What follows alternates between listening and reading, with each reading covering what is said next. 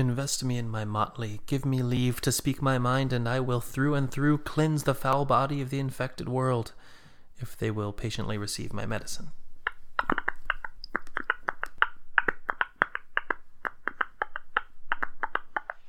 Hey, welcome to Starving Artist Phoenix. I'm Tony Machete. I'm with James Schwarz today. How's it going, man? I'm doing good. Good. It's good to see you. It's been a little too long. It's been a very long time, probably 8 years. Gotcha. And when we first met, yeah, God, 8 years. Yeah. That's ridiculous. We're like, it's coming to a 10-year high school reunion point. I don't know if that's a thing that's going to happen or not, but No, that's weird. But when I first met you, though, you were into the theater program. I was in theater, So yeah. primarily technical theater. Yep. When you were doing that, was it strictly carpentry you were trying to focus on, or where did that come from? It was anything. I like working with my hands, which has become more and more apparent throughout my life. But it was the environment that I think I liked the most. Just the kind of creative fostering and like, hey, you can do this, and I'm like, yeah, I can.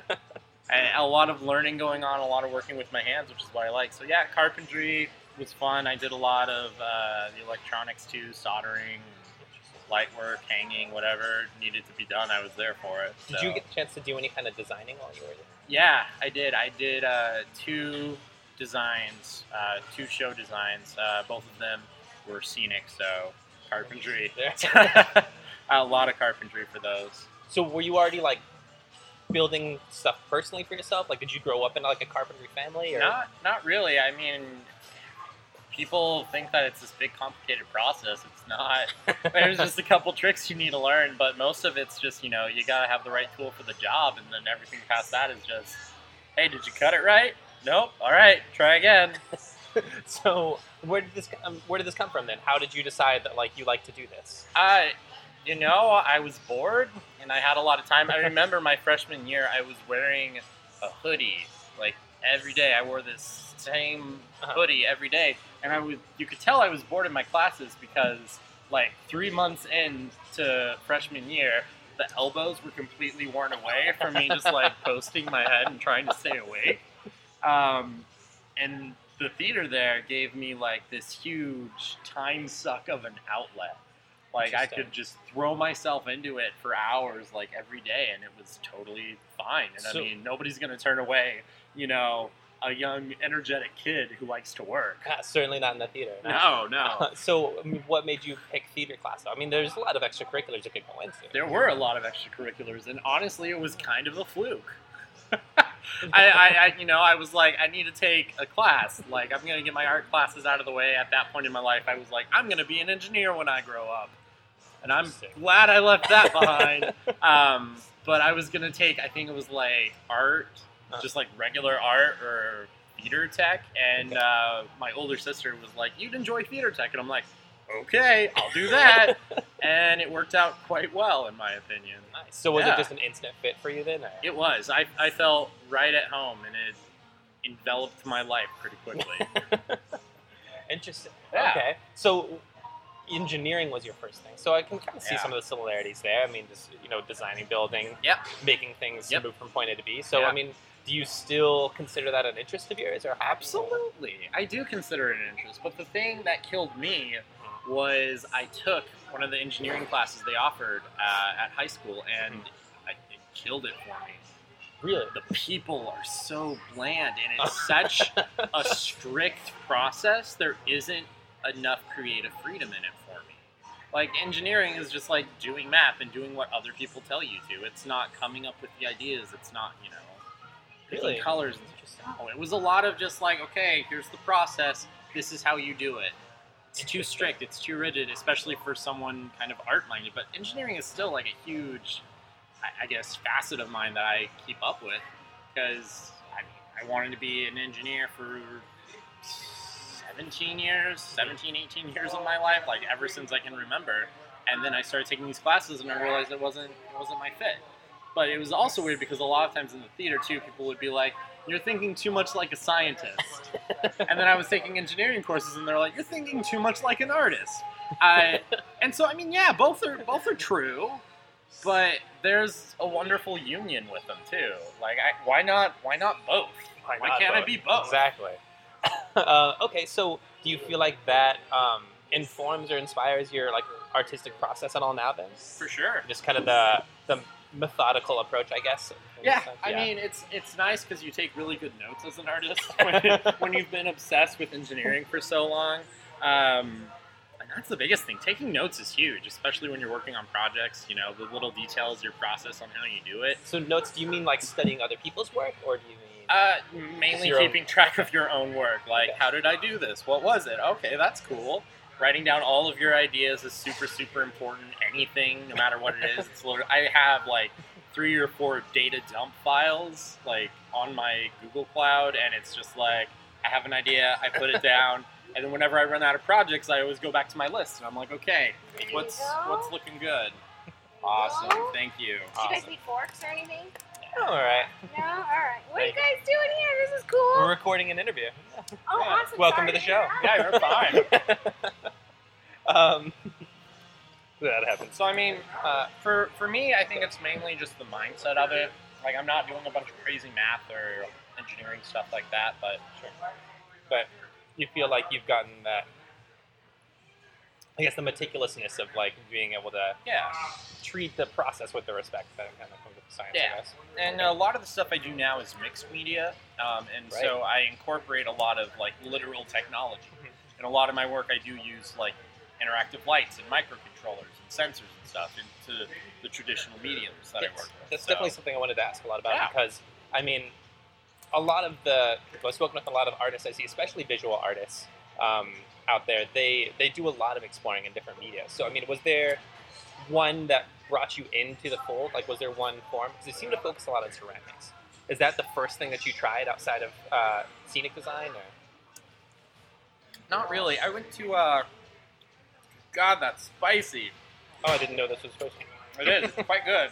Kind of spicy, though.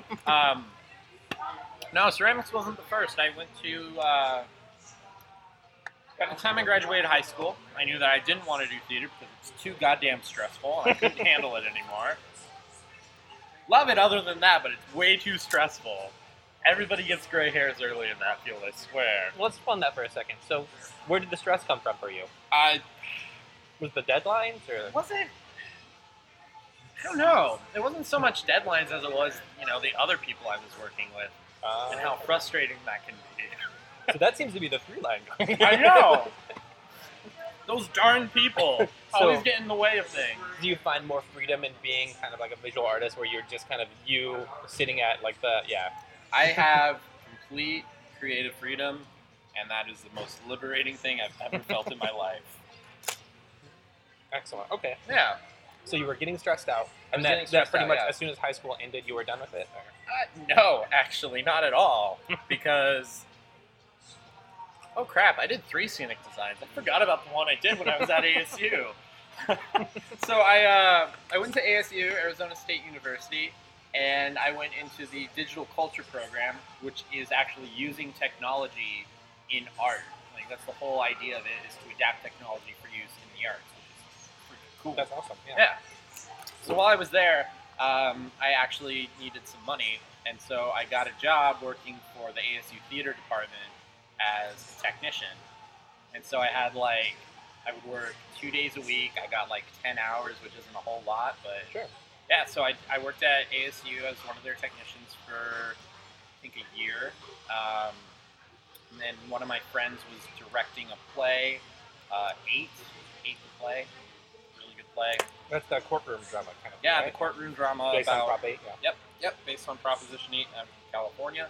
And they asked me to do scenic design for that, and I did. And the best part about that was the laser-etched seal of California that I made. That's awesome. Yeah, wow. using a laser cutter. That was fun. And then the 15 by 15 foot wood grain floor that I did as well. Okay. Did you do all of this yourself, or did you work with a team on this? Or? No, this was all me. Wow, so you wood grain the entire thing? I wood grained the entire floor. I built a desk. That was pretty much it. Those were the 2 biggest things for the entire thing, because it was black box theater. There's not a lot else you can do with it. But that took up enough time as it was. So. Okay, so I mean that sounds like a pretty positive experience to kind of sign up on. So, was there any kind of thing in in particular that made you want to kind of back off of it, or back off of the field? The stress again. That show was so was unbelievably stressful. That was the worst one. And after that, I kind of said, I can't do this anymore. It's really bad for my mental health, and it's going to kill me. And so I haven't really touched theater since then. So was it an immediate shift for you then into doing something else, or it was like, okay, I'm not going to do this, but I need to do something? Not really. That kind of, I didn't do a whole lot of other creative stuff for a while. I did, okay, that's not true. Yes, that was a creative shift for me. I started focusing more on YouTube and doing video vlogs and that kind of stuff, and that was my outlet for a long time. What was the content of that like? It was just me talking at a camera about garbage.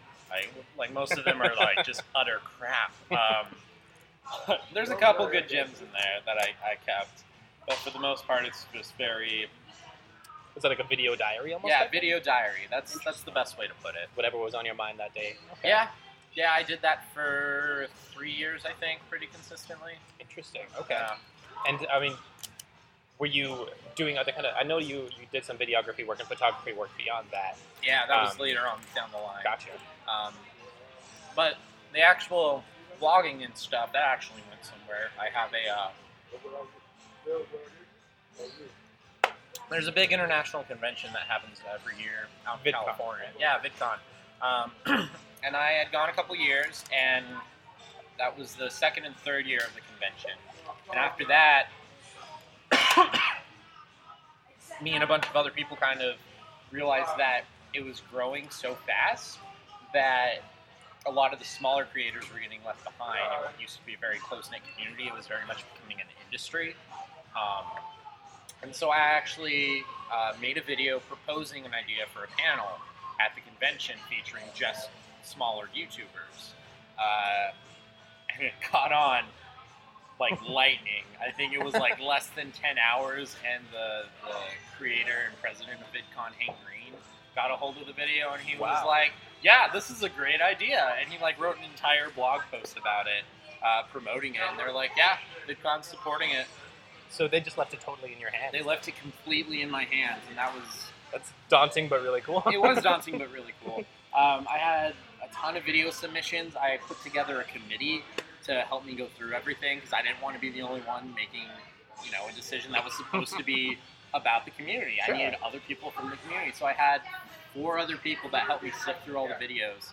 And then I did group interviews, and from there we picked a panel, and then showed up, and it was one of the, they had to turn people away at the convention because it was so packed. Well, I can imagine that's really reassuring thing to see, I guess. Oh, yeah. Especially at a convention like that, because that's, they're your peers. Yeah, you go up to see absolutely. that they're getting the attention they deserve. Why wouldn't you want to be a part of that? Right. So it's surprising that wasn't already considered. I agree. But like even Hank said, he was like, yeah, this is what it's about, and yeah, we'll support it, which was cool. That's awesome. Okay. Yeah. So did you do that just once, or did you go back for that? I did it just once. Okay. Kind of pass the torch? Yeah, kind of. I dropped off of YouTube a couple months after that. Just other stuff going on. I got busy with life. I got a real job. I was working at a kennel for a bit. Oh, cool. Yeah, that was fun. And so I was working at a kennel. I was taking time off school. I had to stop going to ASU because of money. I got sick one semester, and I filed medical withdrawal, and they're like, yeah, no problem. Then the summer hit, and they sent me a letter saying my medical withdrawal had been denied. Oh, yeah. Not until the summer? Not till the summer, Wow. after the fact. Oh my God. And so I withdrew from classes out of contract, and I lost all my scholarships. So I was like, this is stupid. So I took a semester off to just kind of focus on my health. I worked in a kennel. I stopped doing YouTube. But the actual panel has happened every year since. That's awesome. So after the first time, they saw how successful it was, and VidCon made it like a super official thing. So they kind of took over and have been managing it. But they have been, it's great because the people I had on the panel have been the ones not curating, not narrating. What's it called? Orchestrating? Orchestrating. Yeah, kind of orchestrating. VidCon itself goes through all the videos now. It's in my experience, like nobody ever contacted me for the previous years. I think they all assumed I just died. But the second year it happened, my friend Leslie. Leslie.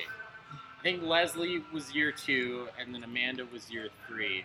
But they were both heavily involved in the curation process the first year that I was in control of it. But they have been taking part in it, and VidCon has still been very good about keeping smaller creators in the loop. Awesome. About making the decisions for the panel, which is all I cared about. You know, it's nice that it was a good enough idea that I could have started it, but I don't have to, keep my fingers in it. It's a legacy thing. Yeah. Like I'm totally happy not doing it now, and I'm ecstatic that it's still going. So I'm curious to kind of dwell on this for another second. Like, it seems very much similar in spirit to like kind of what we're trying to do with this. Oh yeah. And that like giving the voice to like the little guy. Mm-hmm. So what was your selection process like in bringing in those first people? Like, who made the cut? I mean, what if there's even a way to? Yeah. We had I think 300 submissions because after Hank wrote the blog post, he promoted it. It blew up. People just like sending in their videos and stuff. Well, Hank, if you're listening, I mean, we wouldn't mind to bump ourselves. So. there you go. So I think we had about 300 submissions. And so I had a panel of like 4 people, and then every week I would send them all, I had a spreadsheet with the video links and the names, and I just like color-coded it, and I said, okay, do these 5 videos this week, these 5 videos. And so we were knocking out like 25 videos a week. Wow. So we would have a week to watch the videos, and then we would all come back together, and then we would mark them green, yellow, and red. It was just like a merit-based thing? Or? Completely. Like, I trust these people, and it's pretty easy to tell if somebody is going to be good. They're very well-spoken, they have good stuff to say. Some people, they stammer too much. Other people, they make videos too long. We had a very specific thing we were looking for, but we all knew what it was. And so we did. We color-coded everything. Green was like, these people for sure need to go on to the next step. Yellow was, everybody else needs to look at them. And red was like, just don't bother. So that's how we did it. Wow. That's how we went through everything. Chipped it away? Yep. Bit by bit. Interesting. And I mean, it was great, too, because I knew I wouldn't be able to do it, like, from the get-go. Yeah. And so I approached a couple of my friends, and I'm like, hey, can you help me with this? And all of them were gun-ho and ready to go for it. So. Awesome.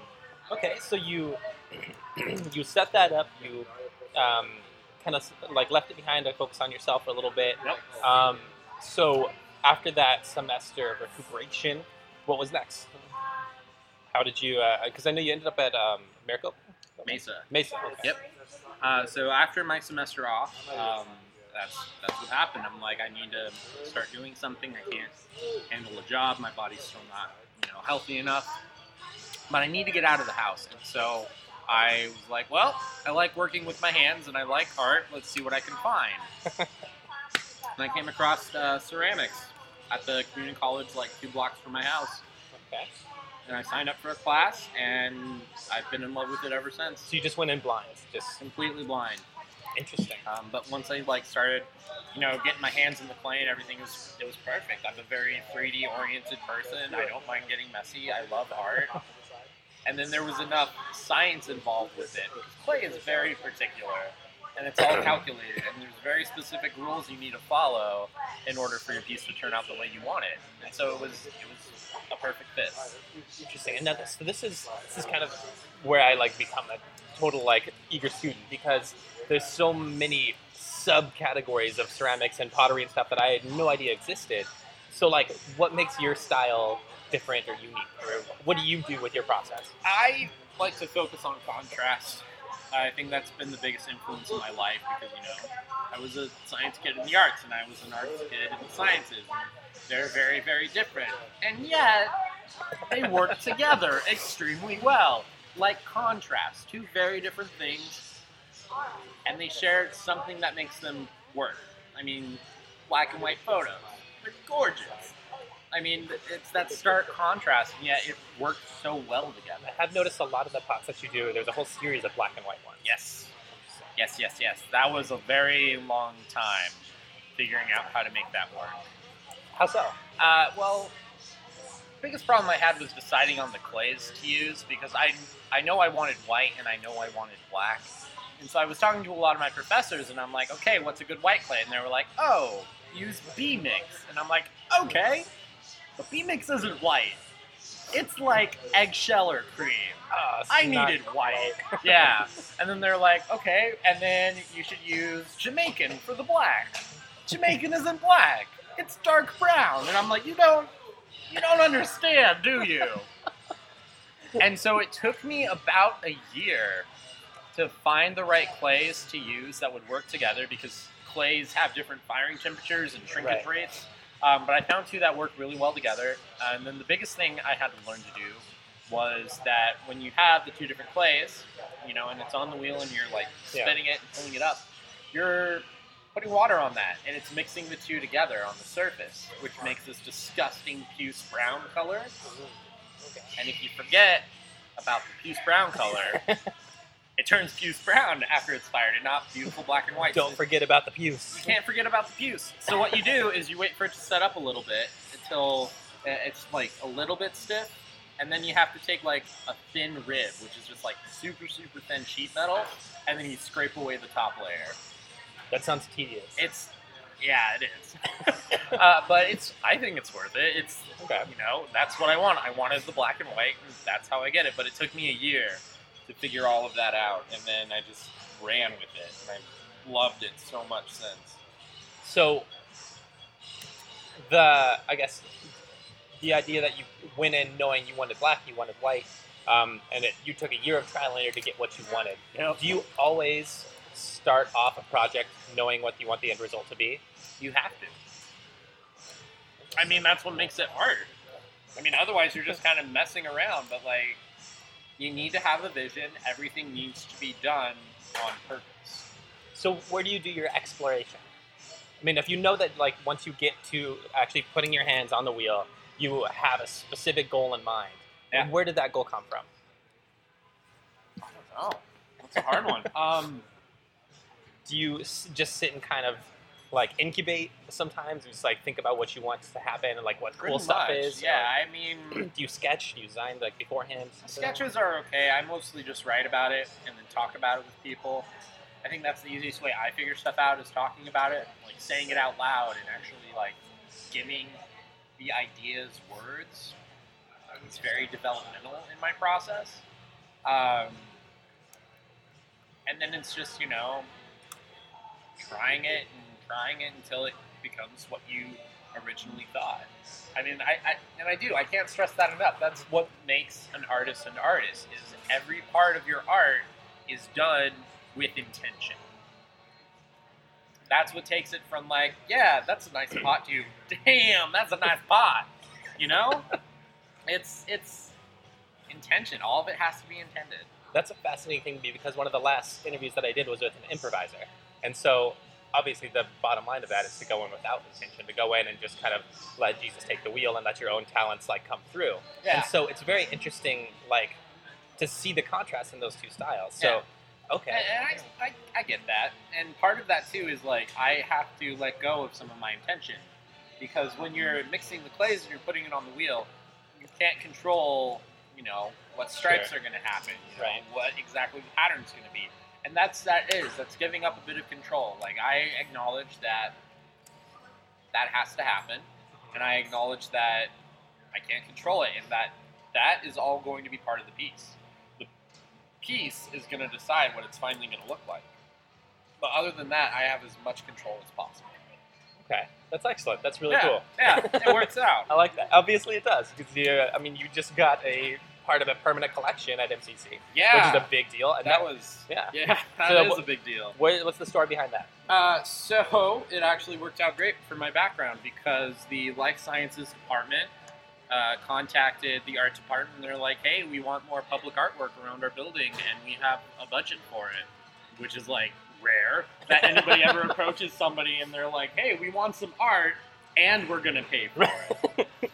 Can I trade this money for some art, please? Absolutely. It's normally the other way around. I have all this art. Can you please give me money? Yeah. Normally, like, we didn't have to go out or anything. Yeah. But we've had a sculpture sitting in our ceramics yard for 30 years. Wow. Yeah, for 30 years. So, where did it come from? Since 1996. It was originally supposed to be installed on campus, but one of the pieces to it got stolen. Oh my gosh.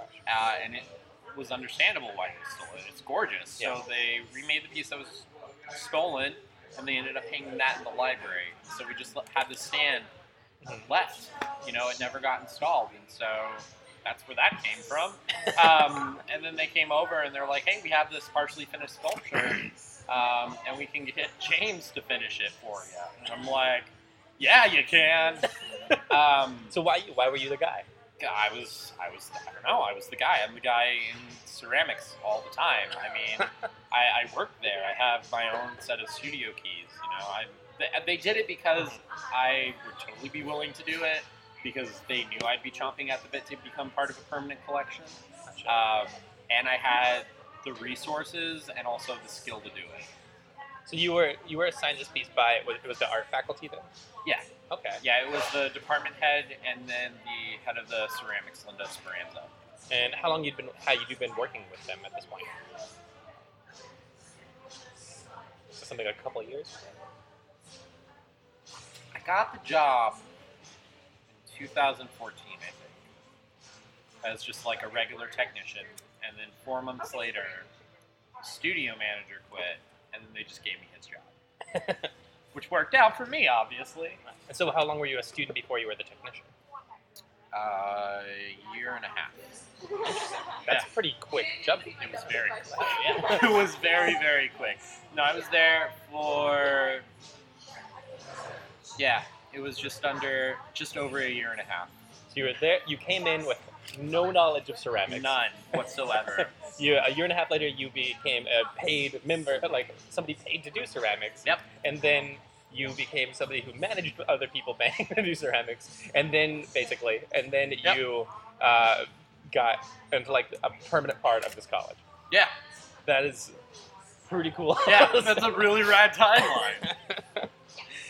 If you ever just kind of take a moment and look at it, Oh, just yeah. like, I'm really cool. I'm like awesome. But All the time, I'm like, damn, I'm doing good. okay, so what? How much kind of free reign were you given with the piece then? Like they have an idea of what they wanted, or did they just say we know what, like we know the theme or what? They just wanted it to relate to life sciences. Okay, That was my parameter. and how do you interpret that? Because I guess this is going back to my previous question. Like, Yeah. how do you take an abstract idea and figure out how you want to? You research. You know, what do you want it to be? What do you want it to do? Okay, I have this really great sculpture. It's teed off at the top. I got a counterweight on one side, so there's negative space on the other side I have to fill. So that means something's going to hang. Okay, what's good to hang? Mobile's another sculpture. The original thing supposed to be hanging from it was bells. And I like this idea of a mobile. And so I'm like, okay, mobile, all right, good, mobile, good idea. Now to figure out how to relate it to life sciences. And I don't know where it came from, but I'm like, well, Tree of Life, that sounds life sciencey, and I Googled it. And I found this really great resource called the Interactive Tree of Life. And it has all the microorganisms known, kind of branched out and organized into sections in a graph. But if you click on the different branches of the graph, you can collapse them. And the program turns them into triangles, representative of how many organisms are in that section. And I'm like, there you go, that's my mobile. That's wow. Yeah. What a kind of convenient Yeah, definition. It was perfect. Perfect for a mobile. So I did. I broke the 300-something organisms down into 35 sections, and then those were my triangles. So I transferred that into Photoshop, and I made them into templates. So each triangle was true to the resource, and they were all organized by size and numbered according to which section they were on. And what medium was this done in? Ceramics. It's all ceramic. All ceramic. Okay. So when did you start exploring other ones? Other what? Other mediums, other materials, I guess. Because I saw that you had some pictures of some leather work that you've done, looks like, or at least some leather engraving. Was that not? Interesting. I have no idea what you're talking about. Interesting. I checked a photo album and saw something like that. Maybe it was not what I thought it was. But stoneware I definitely saw on there. Yeah, lots of stoneware. Yeah. What was the leather thing you saw? I swear I saw a belt that you had done, or something rather, or at least No, that was literally my belts. you just saying. I was just like, hey, look, I lost some weight. Wow. I'm dropping down from a 42 to a 38. Life's pretty great. I just assumed because you had so many pictures of your artwork, I saw like an object, and I'm like, James does everything. He can do anything. Wow. Okay. So, so that's just so. Congratulations for losing weight. Thank you. Okay. So when did you start working with stone and metal? Because I saw you work some steelwork as well. Stoneware isn't actually stone. It's a type of clay. It's clay that's typically really high in iron, really high in grog, which is like sand. So it's very rough and very coarse. But it's different from what you normally do, isn't it? I mean, that's some people dedicate themselves totally to that. Oh yeah. Yeah. No, there's all sorts of different kinds. You know, there's hundreds and hundreds of types of clay. Stoneware is a very broad category. Okay. I didn't know. It has a lot of sand. It has a lot of iron in it. The other ones that you use are like porcelain, which is very much just like a lot of glass and a lot of just like pure clay, not a lot of sand, not a lot of grit. Okay. Gotcha. All right. Yeah. So that was just kind of a natural inclination to kind of lean towards something new. I mean, the biggest thing with stoneware is it's super, super cheap. And it is a very small cost for materials, because I can get, 100 pounds for like $20. So 24 bucks. why would someone pick stoneware besides the cost as opposed to porcelain? The colors. So because of the chemical composition of the clay, it's going to react differently to the glazes you put. So the very high iron and everything in the clay, that's going to make it a lot easier to get reds. A lot easier to get reds, a lot easier to get browns. And so it's all about, what you want your end result to be, which is why ceramics is perfect for that kind of thing I was saying earlier. You need to know what you're looking for from the beginning, because you have so many different stages. You have to pick your clay to, be good for the form. If it's going to have a lot of detail, you need a certain kind of clay. If you need it to be a certain size, if you need it to be functional, you have all of that, and then you get to the next step, which is glazing. What kind of surface? What color do you want to be on the top? Do you want it to be glassy? Do you want it to be rough? Do you want it to be, opaque? Interesting. Okay. Yeah. So you need to know what you want from the get-go. Otherwise, you're just kind of like, I guess this will work. So there's the research that comes in. There's the note-taking you were talking about before. The note-taking, the research. And now for me, it's just like, it's knowledge. Right. Like, I can recall, I know pretty much what I want to use from the get-go. Interesting. Now, okay, so some other things that I saw that now I'm worried that have nothing to do with you. Okay, go for it. Yeah. So you were participating in a chalk art festival a Yep, while back. I do that. So do you do a lot of, I guess, just like kind of like drawing, like two-dimensional art then? That was my first time. Interesting. Yeah. So why? One of my ceramics friends is actually the one who runs it, who ran the competition. She's like, I need more people. And I'm like, I'll do it. I have no experience. And she's like, perfect. Again, another theme that I'm seeing. Another theme, yeah. And so it was a 3-day competition. It's considered performance art because you're there, you're interacting with the public, and you have to do it within this time frame while the public's around. I had a blast. It was great. Pastels are a lot of fun. Excellent. Yeah. So I did that. I did another 2D-ish work for another festival in which you had to create like a mural within the festival period. And I was like, that's boring. I'm going to staple wood chips to a board. I was going to ask you about that piece and too. then stain them. Because I'm like, okay, 2D work. What do I know how to do? I know how to do mosaics. I can do that. That's ceramic-like. But none of the adhesives I use would cure in time for the festival. And I'm like, wood chips are tile-like. I did carpentry. I know how to stain wood. That'll work. And it was awesome. That was really cool. Yeah. I had blisters on my hands from my staple gun, but it was awesome. Okay, nice. So you played with some different kinds of two-dimensional work. I saw lithography on there too. Yeah, I'm actually working on lithography right now. Interesting. For another series I'm doing. So most of these times that you've tried new things, it was for a specific purpose. Like it got brought to you. Is that fair to say? That's fair to say. Yeah, so it's totally fair to say. So do you feel like you ever like have the urge to seek out other art forms? All the time. Okay. Absolutely all the time. And I think that's all about just like exploring and building my repertoire. Okay. Like I've taken up photography because I'm like, I want to learn how to take photos. You know, I've done videography too. I got paid to drive up to the Grand Canyon and capture like 15 seconds of footage. I got paid like $250. Like, okay, I'll do that. Yeah. No problem. But a lot of it is just like I just want to be creative, and to make money being creative is awesome. I don't really care how it is. As long as I'm being creative, I don't really care. It's all good.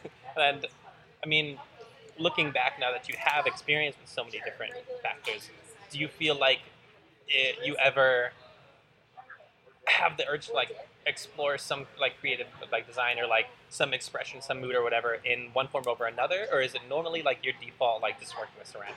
My default ceramic, probably because that's honestly where I have the most experience and education in. I took 3 years worth of classes and 2 for ceramics. Gotcha. But I love it, and it makes sense to me. And so it's easier for me to actualize my ideas in something that I already know.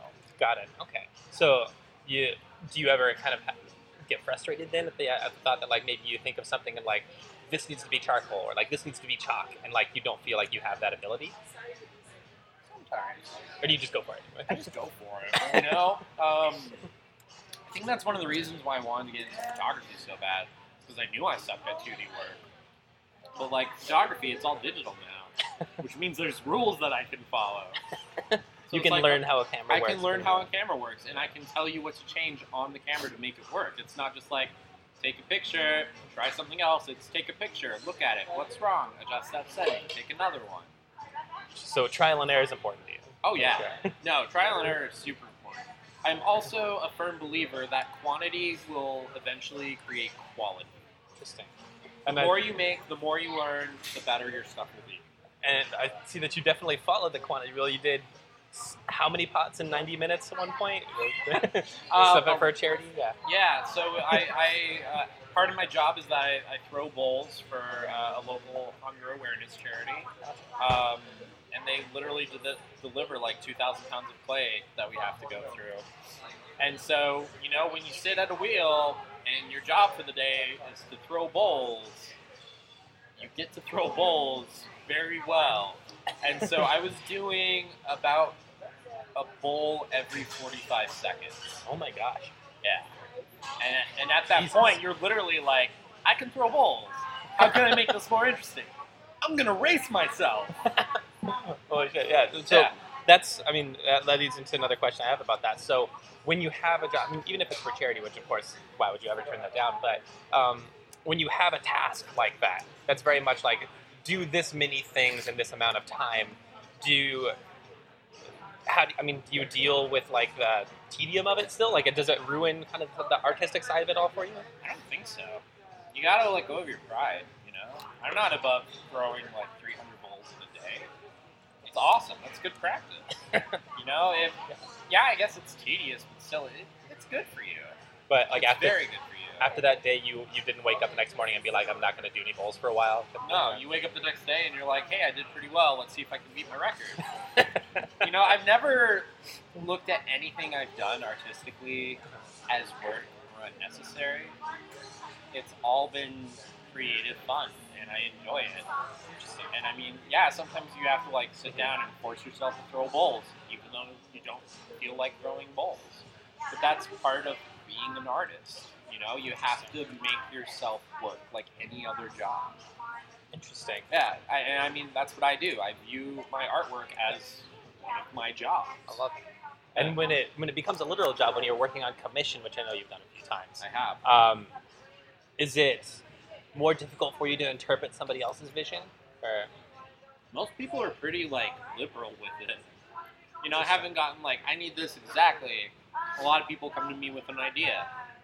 And I'm like, yeah, I can flesh that out for you. And I make a couple tests and I show them, and they're like, okay, that one. And you make it. Okay, interesting. So, so you've never really had to struggle with it. That's kind of good. Some people have come to me with very specific ideas, you know. Sure. Somebody came to me and they're like, I need a planter. It needs to be this big and it has to be like this color. Well, when you have the specific ramifications, I can imagine that actually makes it easier. Though. Oh yeah. Yeah. Oh yeah. And that's something I don't think people realize. If you have an idea in mind and you go to an artist, don't give them full creative control because you're paying for it and they might not create exactly what you're thinking. It'll be easier for you to tell them exactly what you want and for them to create it. And if they can't, they should, like a professional artist should be able to say, I can't do that. Like that's part of being professional, knowing when you're kind of getting into something you can't handle. And I think that's so interesting because that's like I kind of compare that to like people going to like a tattoo artist and like saying like you would never go to a tattoo artist and well some people would if they just like having tattoos but most of the time if you're just getting one tattoo and you've saved up to buy a tattoo you're not going to be like what do you want it to be you're the experienced one like you want you go in and you know what you want. An idea and you know what you want Gotcha. I mean it's the same thing when I make art. I mean sometimes I'll just like sit on the wheel and I'll throw like 30 pots because I just need to make 30 pots for like a sale. I don't care if it's like the best art piece you've ever seen, but even that is just good practice. Sure, okay. It's all about the outcome. You always got to think about the outcome. And so how do you decide what you put up for sale just independently? Like, I know you've done some art shows and stuff. I mean, what do you make pieces specifically for that, or do you make pieces and then when you get an opportunity you sell them? What comes first, chicken or egg? Typically, I find an art sale and then I'll make work for it. Okay. Just because that's the easiest way for me to make money. I mean, a lot of the stuff I do outside of like bulk production, which is for sales, they're pieces I spend, days on. And that shoots up the price. Sure. I'm not going to undersell myself as an artist. I charge like really low, considering. I charge for materials and then I charge $15 an hour, which is nothing for like a fine artist. Yeah, that's fair. Which is great when I'm doing like really quick pots. That's super easy. Like I can sell a pot for like $30 and that's fine. I make a good profit off of that. But on some of my stuff that I spend like a couple days, like in 5 hours a day working on it, that's, probably $1,000. And I haven't developed myself enough of a reputation to be able to sell something like that. And that's letting go of pride and realizing that. So do you feel like that's just their appearance of you, basically, them seeing like a younger artist necessarily and stuff Absolutely. like that? I mean, it's a pride thing. Yeah, I want to be that artist that can sell like $1,000 piece. Yeah. But I also know that, my stuff probably isn't there yet. Just because I spend 5 days on it doesn't make it $1,000 piece.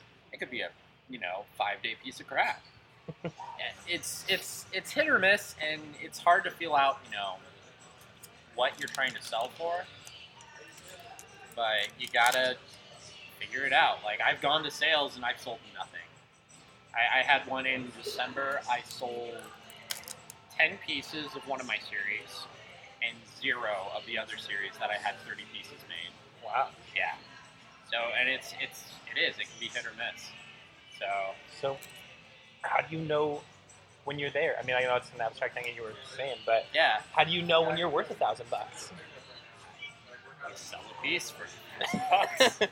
I haven't sold a piece for over. I don't think I've sold anything for over 100.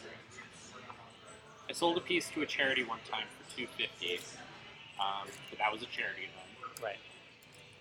But in terms of just like actually selling a piece and making a profit off of it, I don't think I've ever gone over $100. And I have pieces, and I look at them, and I'm like, I'm not going lower than this. Or maybe they'll sell eventually. Who knows? But you got to get your name out there. You got to build up your repertoire. And more importantly, you just got to.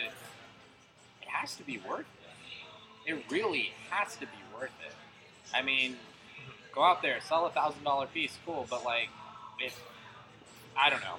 Maybe it is a pride thing, and maybe I'm letting my pride hold me back on that. Like, this isn't good enough. As weird as that is, that's like a lack of pride, I guess. Sure. But Well, you're holding yourself to a certain standard. I am selling myself to a certain standard. I'm not going to sell something unless I think it's worth selling. Like, I'm not going to cheap someone out over a pot that I could probably sell for like $150 when really, to me, it's only worth like at most 50.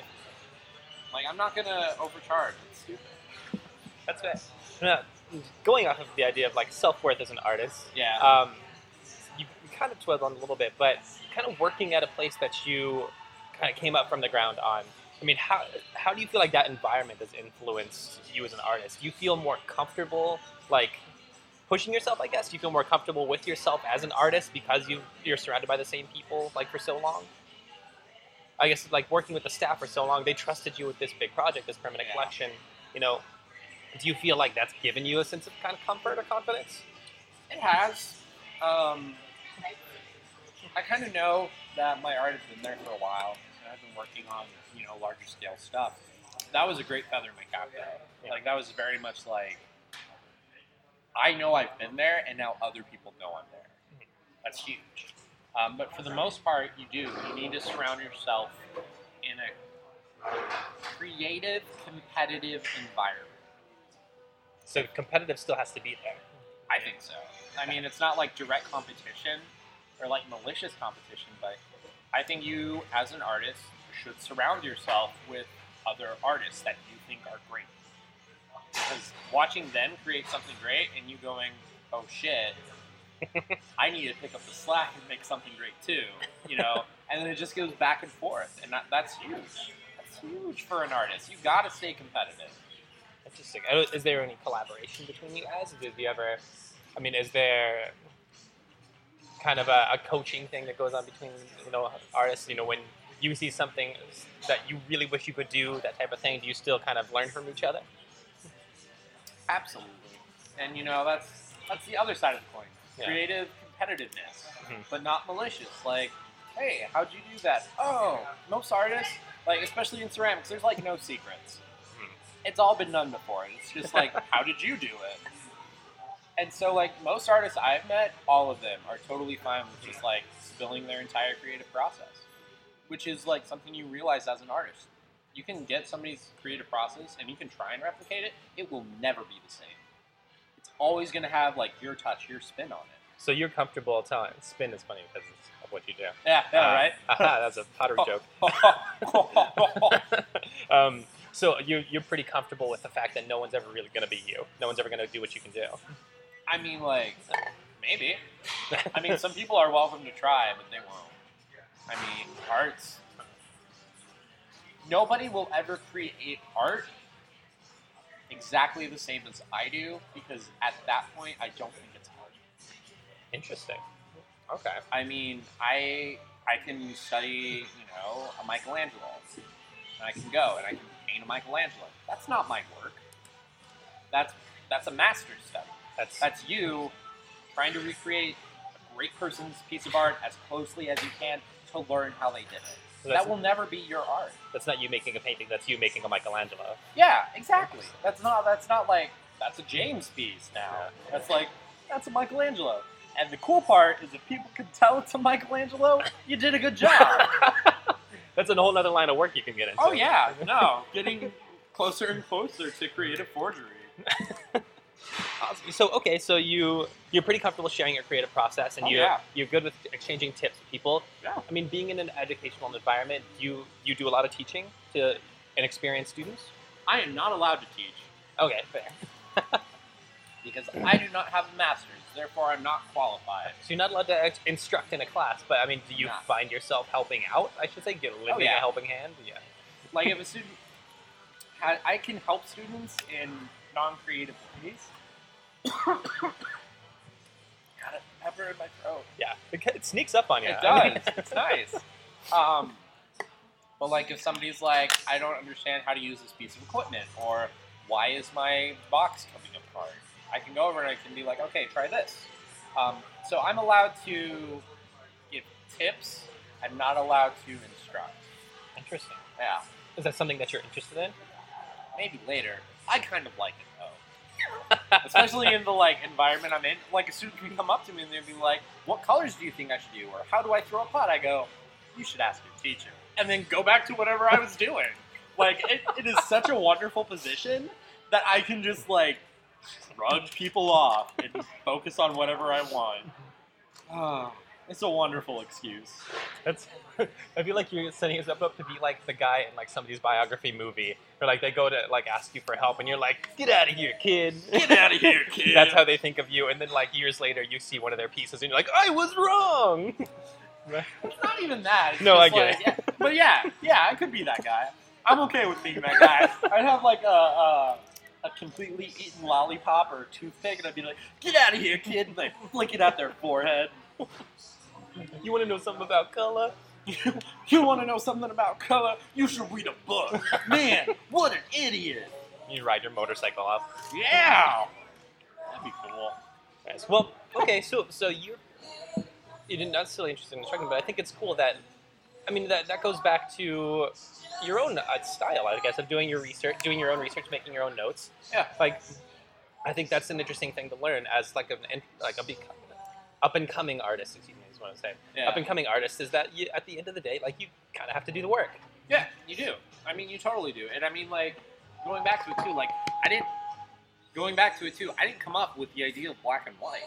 You know, I was inspired by another artist who did that, and I'm like, that's freaking dope. I want to do that too. And that was Rafael Perez. That's what he does. He does high contrast black and white work. He's what got me onto it. I mean, if you go and you look at his pieces, and then you look at my black and white pieces, it's completely different. 100% completely different. Interesting. But Now- it's still that same idea. Not the exact same thing, but it's the idea and how I used it and turned it into my own. Gotcha. Now, talking about inspiration as well, I don't know if this is something that is consciously something you think about, but I noticed that you're very much like an outdoorsy type of person. You do bouldering, you do spelunking. Yeah. Yeah. Spelunking is... I don't do cave diving, not yet, but rock climbing and bouldering, yeah. Really? I swear, again, I'm going off of like a little bits of research I could find on the internet. I saw you in a cave. I know you've been in a cave before. I've been in a cave before. I cannot deny that. But okay, so I mean, but the bottom line is you spend your time around natural stone formation, natural rock formations, and seeing those natural colors. Do you feel like you take something from that? I do. I love it. I absolutely love it. You know, besides the black and white, I love, you know, kind of earth tones and autumn colors and those nice reds and oranges. And so getting out, you know, getting outside, seeing sunsets, climbing rocks, it's all like, it makes sense to me, especially in ceramics, because my clay is made out of that rock. You know, I can tell you what minerals are in that rock. I can crush that rock up into a glaze and use it as a glass former. And then I'm also taking geology. I can literally tell you what that rock is. Like, it's How all long just, it's been there? How long it's been there? What age is it from? Interesting. Yeah. So you It's can just- see it in like a really literal sense, almost like. Oh what yeah. you're doing. For me, it's like it all goes back and it all works together, which contrast. Tell me two things that are completely different. Rock climbing and ceramics. You are wrong. They are the same almost. But I can use them all in like different ways together. You know, they're different and yet they have that link and it all just it clicks. That's awesome. It clicks in my head and I can use that to my advantage. That's fantastic. And I mean, I imagine you did a little bit of traveling too. You've taken some trips abroad and stuff. And do you feel like you can get that sense of like in different places of kind of their own like artistic techniques and cultures and stuff? How it Absolutely. Yeah. So I went overseas last year. Yeah. Right about last summer. I went on a backpacking trip through Europe, and we stopped in Valencia, Spain, for like a week, and completely fluked. We ended up in this gorgeous like penthouse suite. Nice. And it had like a roof terrace and everything overlooking the city. And then on top of that, we were there for the annual like citywide arts festival Oh my God. in the middle of the arts district. Like, it was great because that weekend I would just like walk outside, walk across the street into a gallery. They'd hand me free beer, and then I could look at their art. And it was like that in the entire like Couldn't arts have district. planned it better. Yeah, I couldn't have. It was great. So I did. I walked around and I went to, they had like brochures and pamphlets and speakers, demonstrations, and I went around to all the ceramic artists. I don't speak any Spanish whatsoever, but I had a partial translator with me, and so it was cool because like we speak a different language, but I still understand like how you made this, and like from you telling me like colors and types of clay and firings, I get it. I get your process. I bought something from every single ceramic artist there. Wow. Yeah. That's interesting. That's really cool. Yeah. And so like over there, a lot of them use slip casting. So they'll make plaster molds of pots and stuff. They'll pour liquid clay inside, and then the plaster sucks away the moisture, and it starts to solidify the clay from the outside in. Interesting. And then you pour out, you let it sit for like 15 minutes, and then you pour out whatever liquid clay is remaining, and then you're left with just the shell of a form. Everybody in Spain was doing that. And you had not attempted it at all? No. I always viewed it as, lesser, beneath me. This whole thing that like, oh, that's just for like mass production. Okay. And then I went to Spain and I saw this and I'm like, holy fuck, I'm wrong. This is brilliant and I need to learn how to do this. And that's another thing you have to, I kind of learned. I figured out I was trying to be a purist when it came to ceramics. But in reality, there's no such thing as cheating. Not in ceramics. And I don't think there's a such thing as cheating in art. You know what you want the end product to be, you do anything you can to get there. Because the end product is ultimately what your art should be about. The final piece. If it completely falls in line with your vision, you can see if, your idea was good enough. Interesting. Because, I can make something and it can be exactly what I thought it was, but when it's sitting there in actual form, when I get feedback from people, when I get a good crit on it, it could be total crap by the time it's done. And I can look at it and say, I was wrong, and you learn and you go on. So since that trip, then, have you experimented with that a little bit, slip casting? A little bit. I'm really, really bad at it. And it's something I have to come back to. But right now I'm focusing a lot on different series, different ideas I've been cultivating for a long time. And that's taking precedence over learning a new technique at the moment. Makes sense. Getting these fleshed out ideas that I have that I'm really excited about into physical form. That's what I'm focusing on now. I do have to learn how to do slip casting at some point because it's freaking amazing. Nice. And I think that's a good place to kind of wrap up a little bit, kind of put a period on it. But a couple things I like to ask. So being specifically in the Phoenix area, this is a pretty, it's kind of a smaller community, not necessarily across the ocean. So, who in your kind of field, in your view, who inspires you as an artist around this area? Who are some peers that you feel like you want to shout out? Nick, I know you've dropped a few names. I have. Those were mostly, very inspiring people, but a lot of my peers are definitely that kind of creative, competitive environment. Yeah. Nick Thunder, he's amazing. He does a lot of raku, which is low fire ceramics, lots of metallics and everything like that. He's brilliant. Freaking love the guy. And then I like other, non-ceramic artists as well that I draw inspiration from. Christian Stewart, he's a painter. Amazing guy again, but his work is also just completely beautiful. And the other one is Corey Slauson. And he does kinetic work. Interesting. So artwork that is animated on its own. He does a lot of, crazy shapes and lines and a lot of high contrasting colors. So when you move, the picture itself moves. It's insane. It's absolutely insane. But those three round out. Oh, I can't forget. Faith Dom, the best photographer I have ever met, and she's beyond phenomenal. She's one of my coworkers at Mesa. She works in the gallery, but she's still going to school. She was at, she got into the Chicago Art Institute. Oh my gosh. For photography, and she went there, and she thought it was crap and left. And I'm like, yes, good for you. But I can't hold the candle. I'm trying to be a photographer, and she's killing it. I don't even try and compare my stuff to hers. I can't hold the candle to it. But those four people are definitely like the ones I go to most for inspiration. I will be happy to look at any of their work at any time. Nice. Yeah, no, they're all brilliant in their own respects, and they all do different artwork than me. And that, except for Nick. Nick does the same Pretty stuff I do, but for the most part, it doesn't have to be the same work to inspire me. That's just seeing people work at the creative process, making what's cultivating their vision and stuff. That's enough to inspire me. That's awesome. That's enough to get me going and step up my own work. That is awesome. And I mean, do you have anything you want to plug? Any kind of shows coming up? Any website, Twitter? I just made my website, Schwarz, art.com, and that's SCHWARZ. Nice. SCHWARZ. And then, of course, I am an avid keeper-upper of my Instagram, which is jschwarz.art. And it's, Awesome. All right. And to put a final note on it, if you were to tell some advice to somebody who is trying to get started in the art scene in Phoenix, what do you feel like is the most important advice you could give them? Get after it and be professional.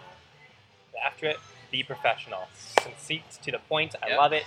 James, thank you so much, man. Of course. Tony, always a pleasure. All right, have a good night.